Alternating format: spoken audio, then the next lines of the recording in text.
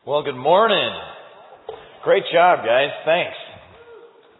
I tell you, that gets your blood moving. What an amazing video too. Did you get that story? I want to welcome you to Horizon. I want to thank you for welcoming me here today because we're going into the next clash of the Titans. And today we are taking on the big dog. We are taking on Zeus.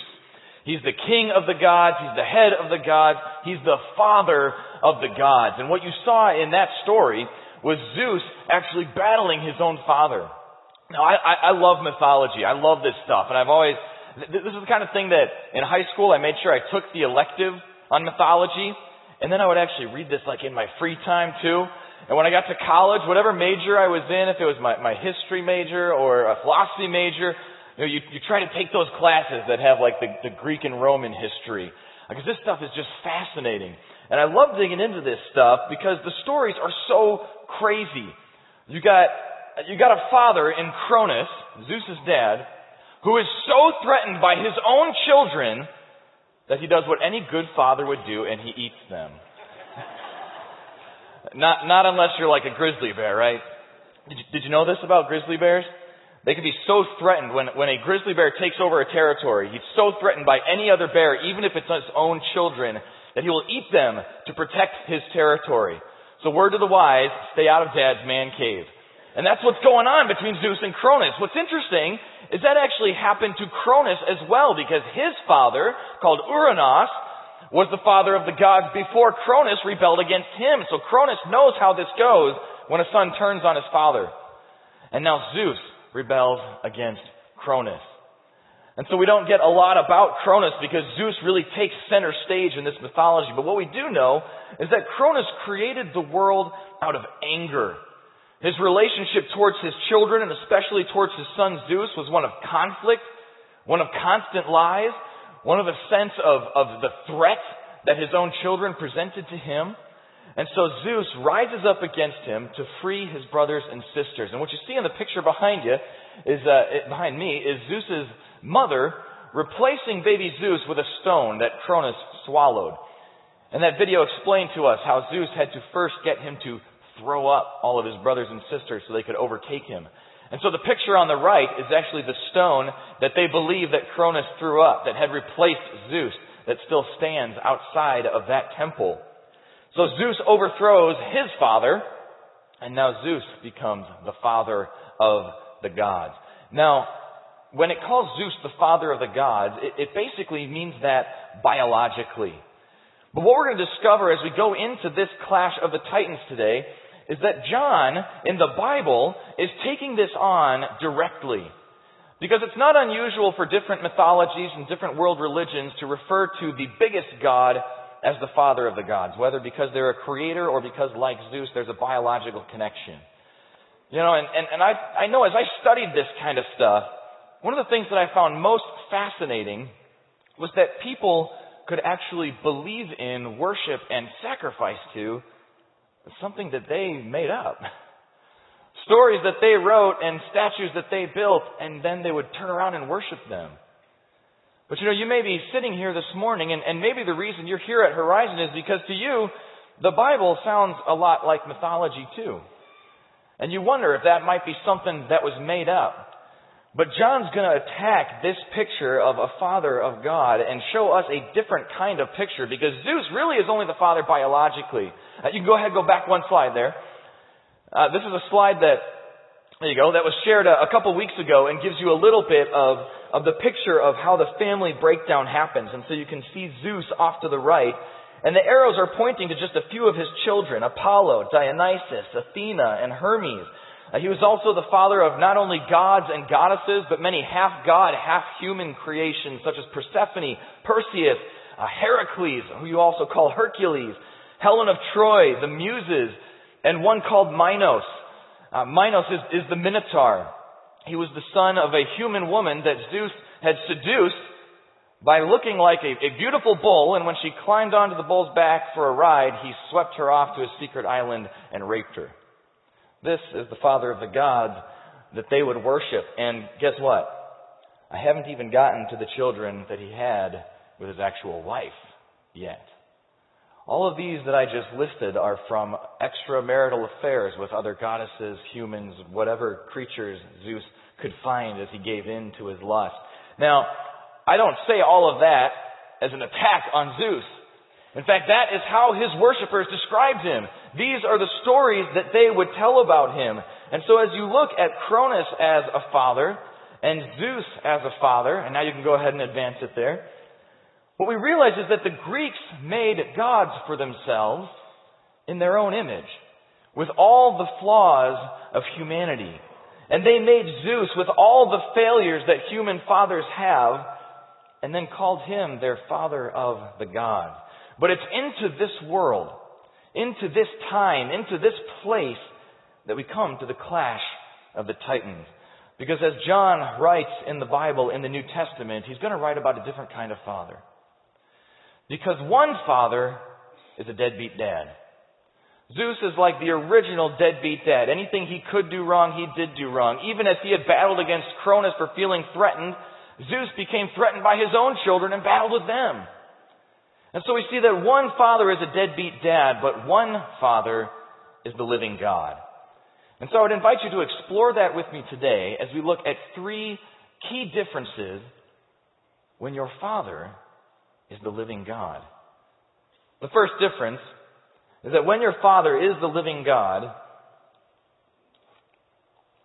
you see a different kind of father. Now this begs the question, because so many mythologies and religions do hold whatever their greatest, most strongest God is and call him Father. It begs the question, who was the Father first? You know, that's one of the things we're really trying to look at in this series, because it may be that you've heard people say, well, Christianity just copied everything from the Greeks because the Greeks went before them, and so they just pulled in those ideas, picked the ones they liked, and kept rolling. But this is another place where this concept actually comes much further back than the Greek mythology did. And so you saw this timeline in the first week, but we're going to go all the way back to Moses again in 1500 BC, early in the book of the Bible, in the book of Deuteronomy, where one of the first places that this concept comes up. And this is Deuteronomy chapter 32. And what it says in chapter 32, verse 6, "Do you thus deal with the Lord, O foolish and unwise people? Is he not your father who bought you? Has he not made you and established you?" And so we see that the picture of the God of the Bible as the Father came very early on and long before these Greek myths. Not only that, but it's a theme that is carried throughout the whole of Scripture. The verse I just read to you was from the very early pages of the Old Testament, which is the first big section of the Bible. But the next verse you see on there is Malachi chapter 2.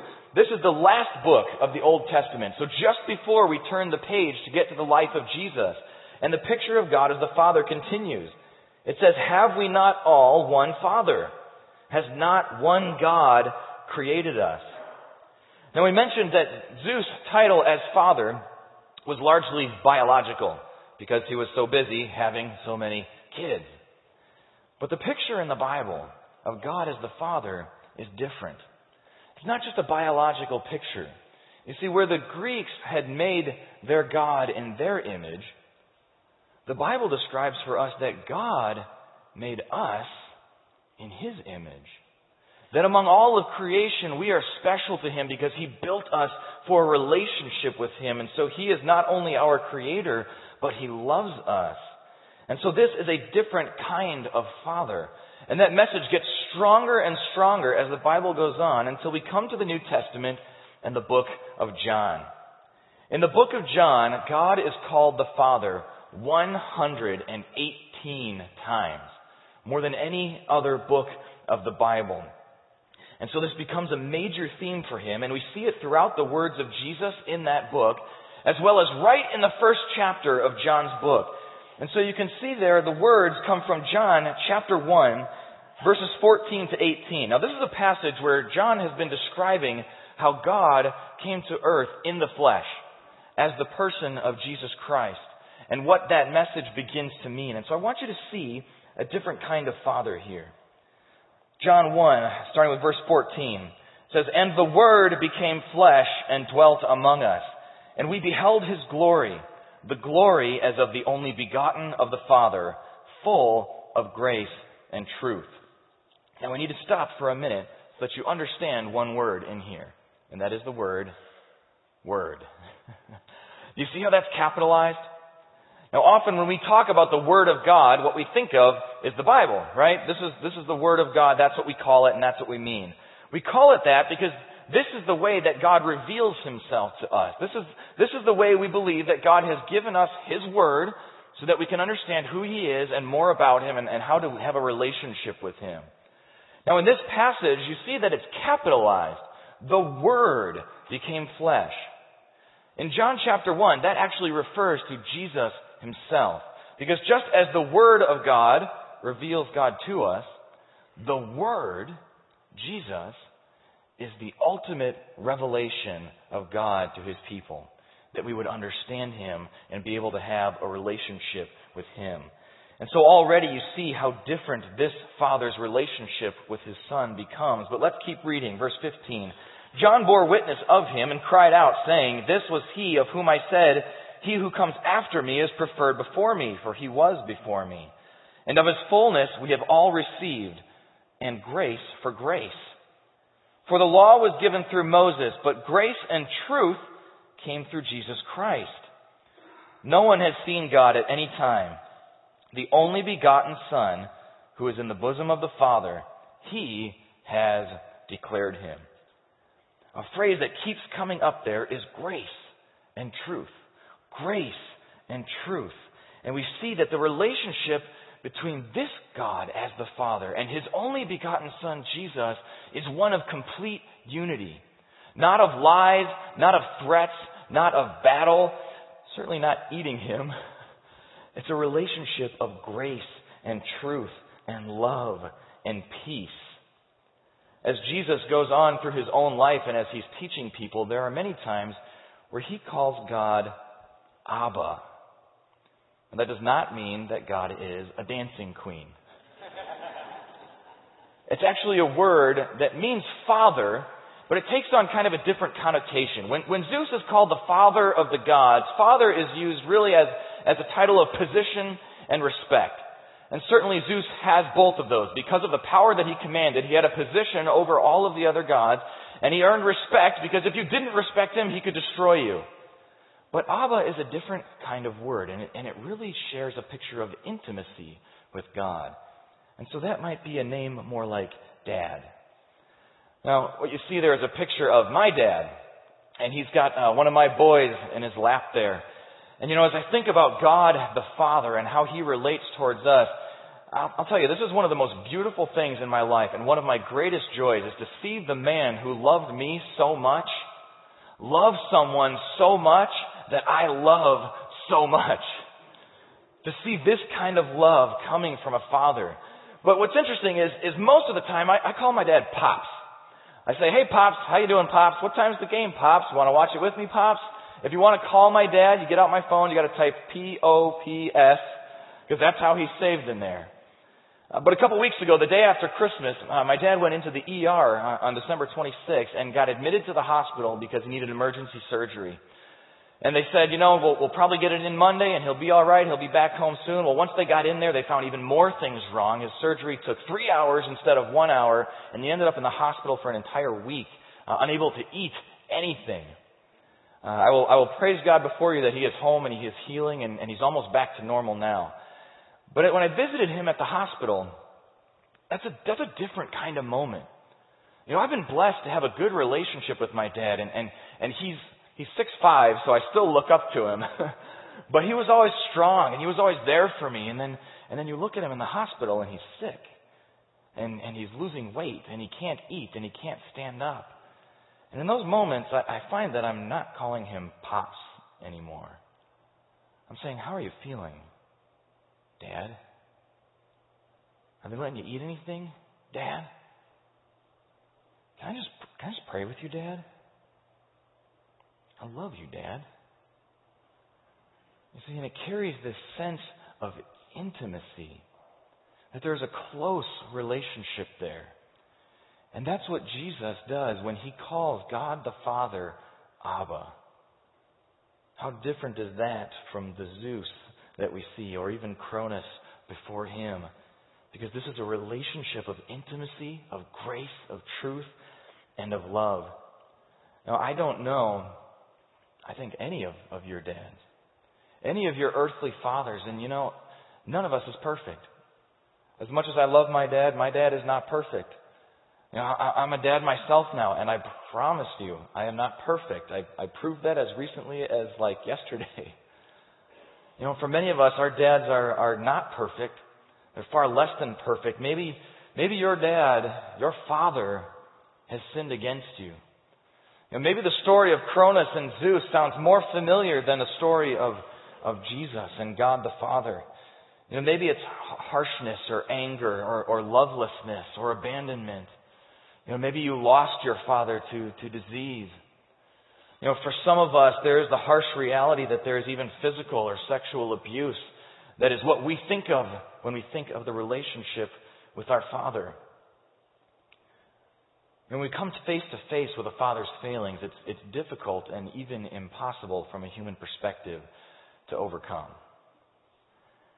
And so it's striking to me that in the midst of that, the living God, the God of the Bible, chooses to call himself Father.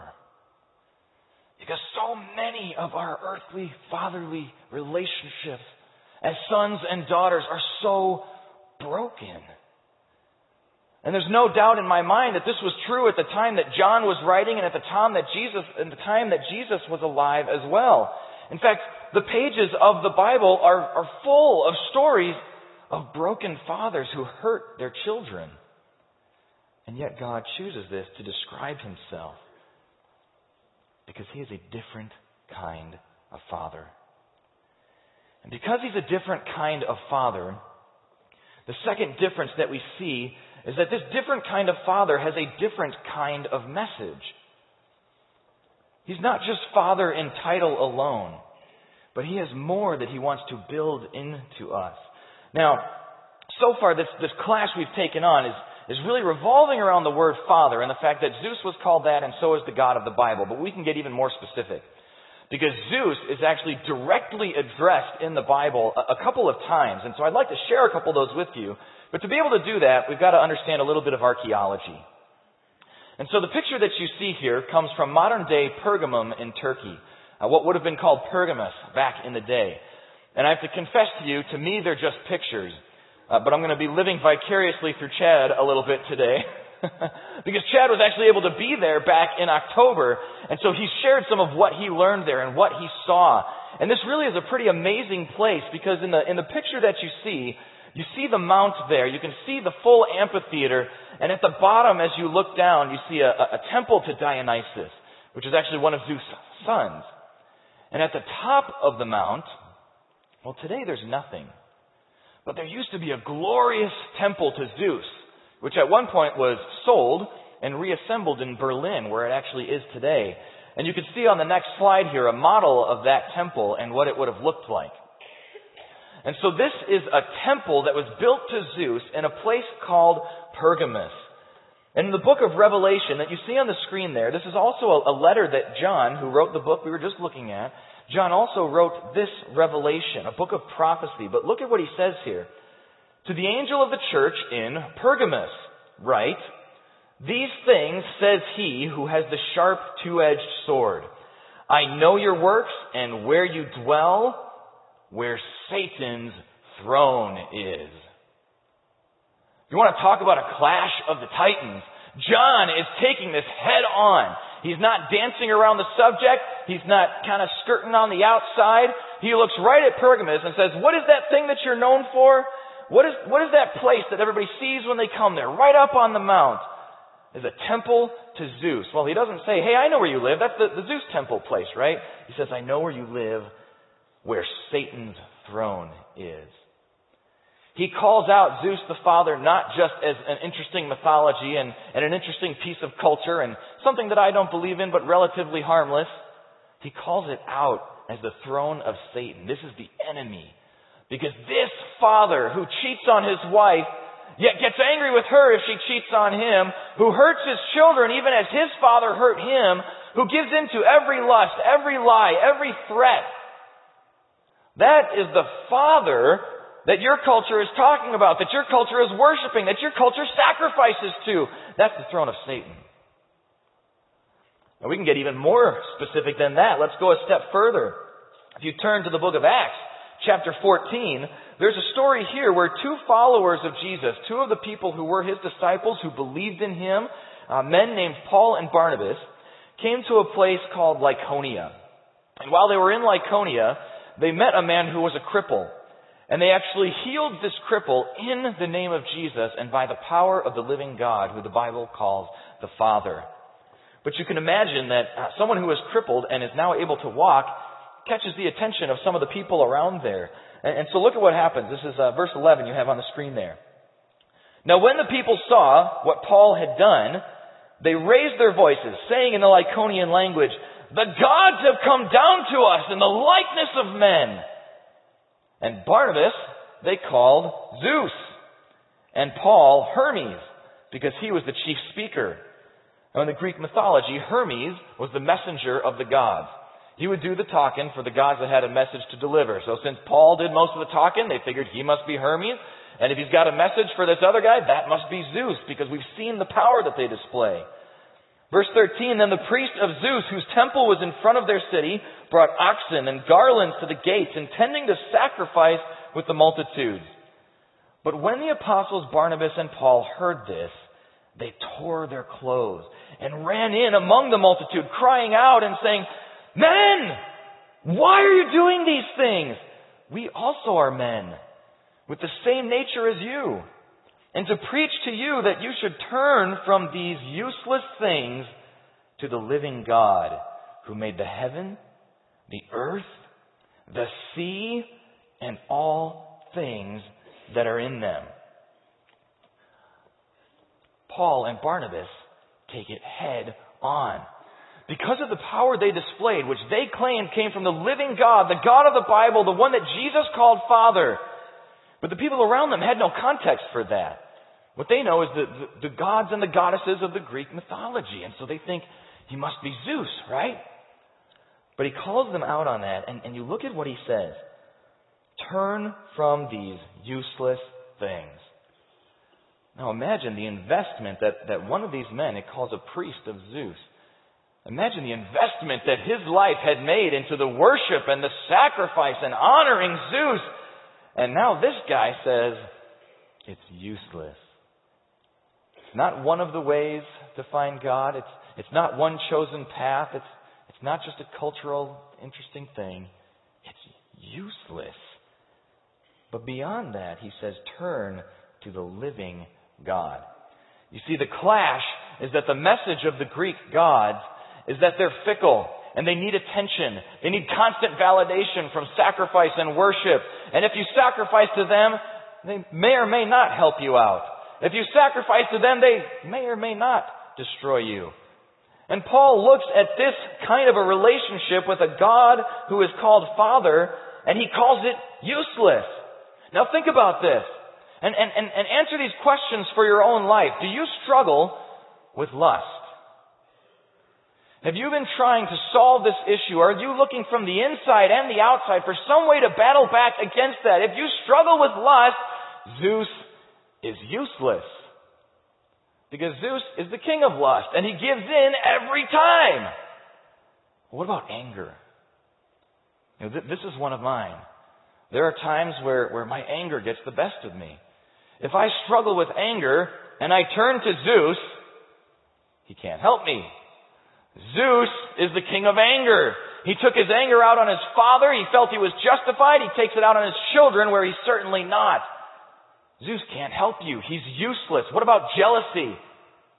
If you wrestle with jealousy, if you constantly find yourself looking at that other company or that other employee or that other man or that other woman and saying, if only I was more like that, if only I could have what they have. I don't like them because they've got what I wish I had. Zeus can't help you. Zeus is the father of jealousy. Struggle with lying? Zeus can't help you. Struggle with marriage? You have issues with your marriage, problems communicating, unfaithfulness? I hope it's been clear before now. Zeus is useless. If my wife and I ever have marital issues, if we ever need to go for some counseling or at times where we've spoken to wise older couples, I hope that she never stops by the temple of Zeus on the way to a counseling session. This will not go well. Zeus is useless, so you better get Zeusless. That's Paul's message. You see, this is a different kind of message. And you know what? You're probably sitting here, as I could be as well, saying, well, no problem, because I don't believe in Zeus. Right? You guys are sitting in Horizon today, but how many of you were at a temple of Zeus last night, or you did a little Zeus sacrifice at home? Probably not, right? But Paul is telling them not only that Zeus is useless, but that anything but the living God is useless to you. Whether you're looking from within, whether you're going to the self-help section in the bookstore, one of the biggest sections in the store, right? Because we're looking for ways to handle these things, to battle these things, to deal with these things. And this message says it's useless. Now that's a downer. But the positive is because there is a living God.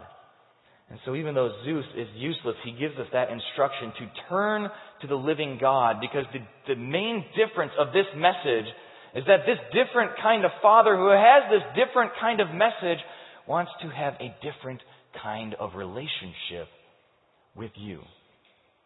And so the third difference is that when your Father is the living God, you seek a different kind of relationship.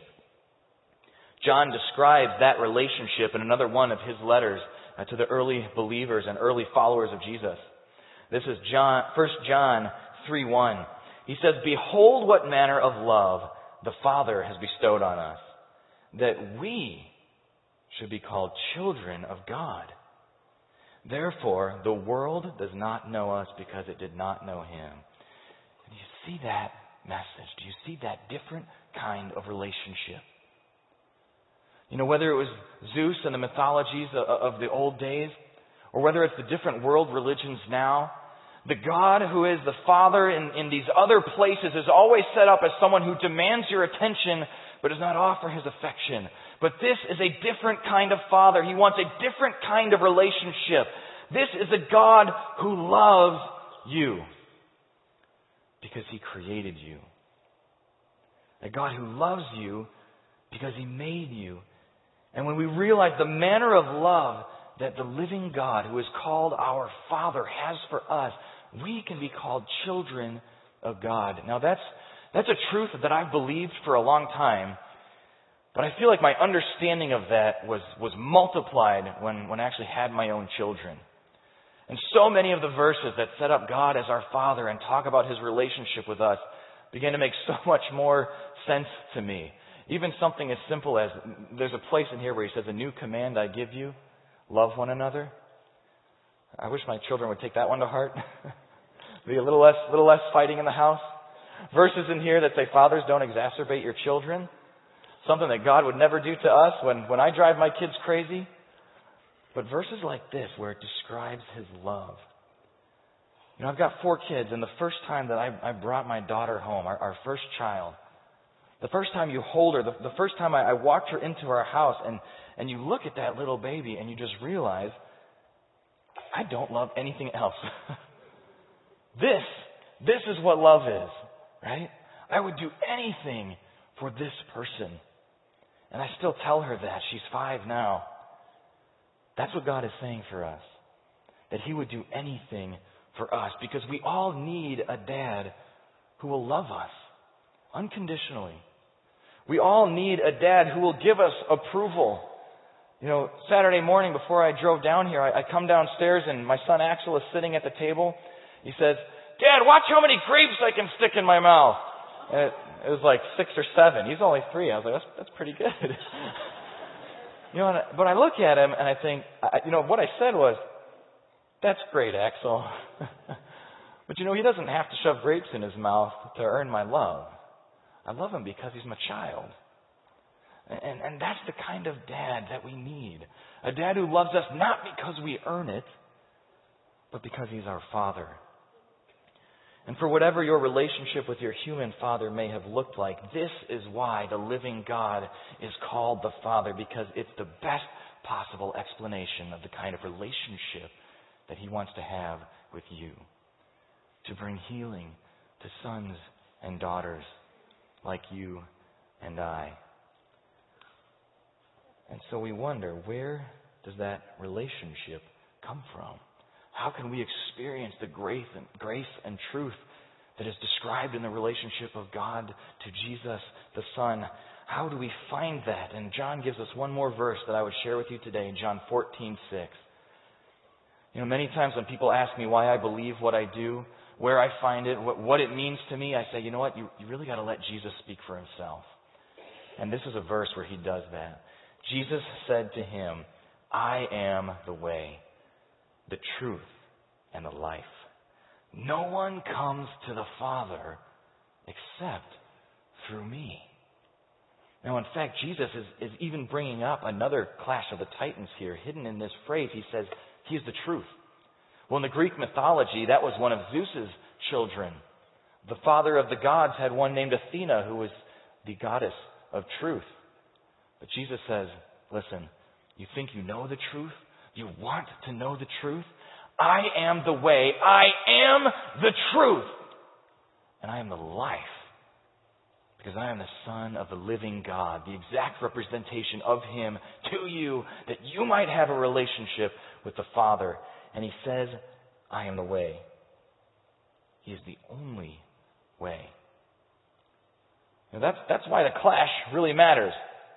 If there are multiple ways, if you can figure it out through Zeus, if you can figure it out through Dionysus or Pan or some of the others that we'll look at, then there's really no point in Jesus going to the cross to die for all the mistakes that I made and to rise again to offer me salvation and a relationship with God the Father. If anything works and you can find your own way, that's pointless. But remember, this message is different. Those things are useless because there is a living God who wants a relationship with you, and that comes through Jesus Christ alone. In just a minute, I'd like to pray with you and pray for you. And then we're going to watch a video that invites you to consider that relationship. And as you do, I'd like you to think through this question for yourself. What will it take to seek a relationship with the Father? Would you bow with me as I pray? God, in the name of Jesus, we come before you and we recognize that you call yourself Father. And Lord, for some of us that is so welcome, and for some of us that is so difficult to process. For some of us, we have a good relationship with our human father, and we can imagine that we might be able to love you even more. But for some of us, that only has negative connotations, as it would with Zeus or Cronus. And so, God, I pray that even in these moments, you would break down those barriers, that you would show us what it means that you are Abba, Father, that you are our dad, that you want intimacy, that we can have a relationship with you that heals us from all the hurts, from all the brokenness, that gives us a joy like we have never known, that brings us grace and truth through Jesus Christ. Lord, even as we watch this video, I pray that hearts might be open to you, that my heart would be open, and that hearts in this room today, God, that we might see you not just as a list of rules, not just as pages in a book, but as Dad. Amen.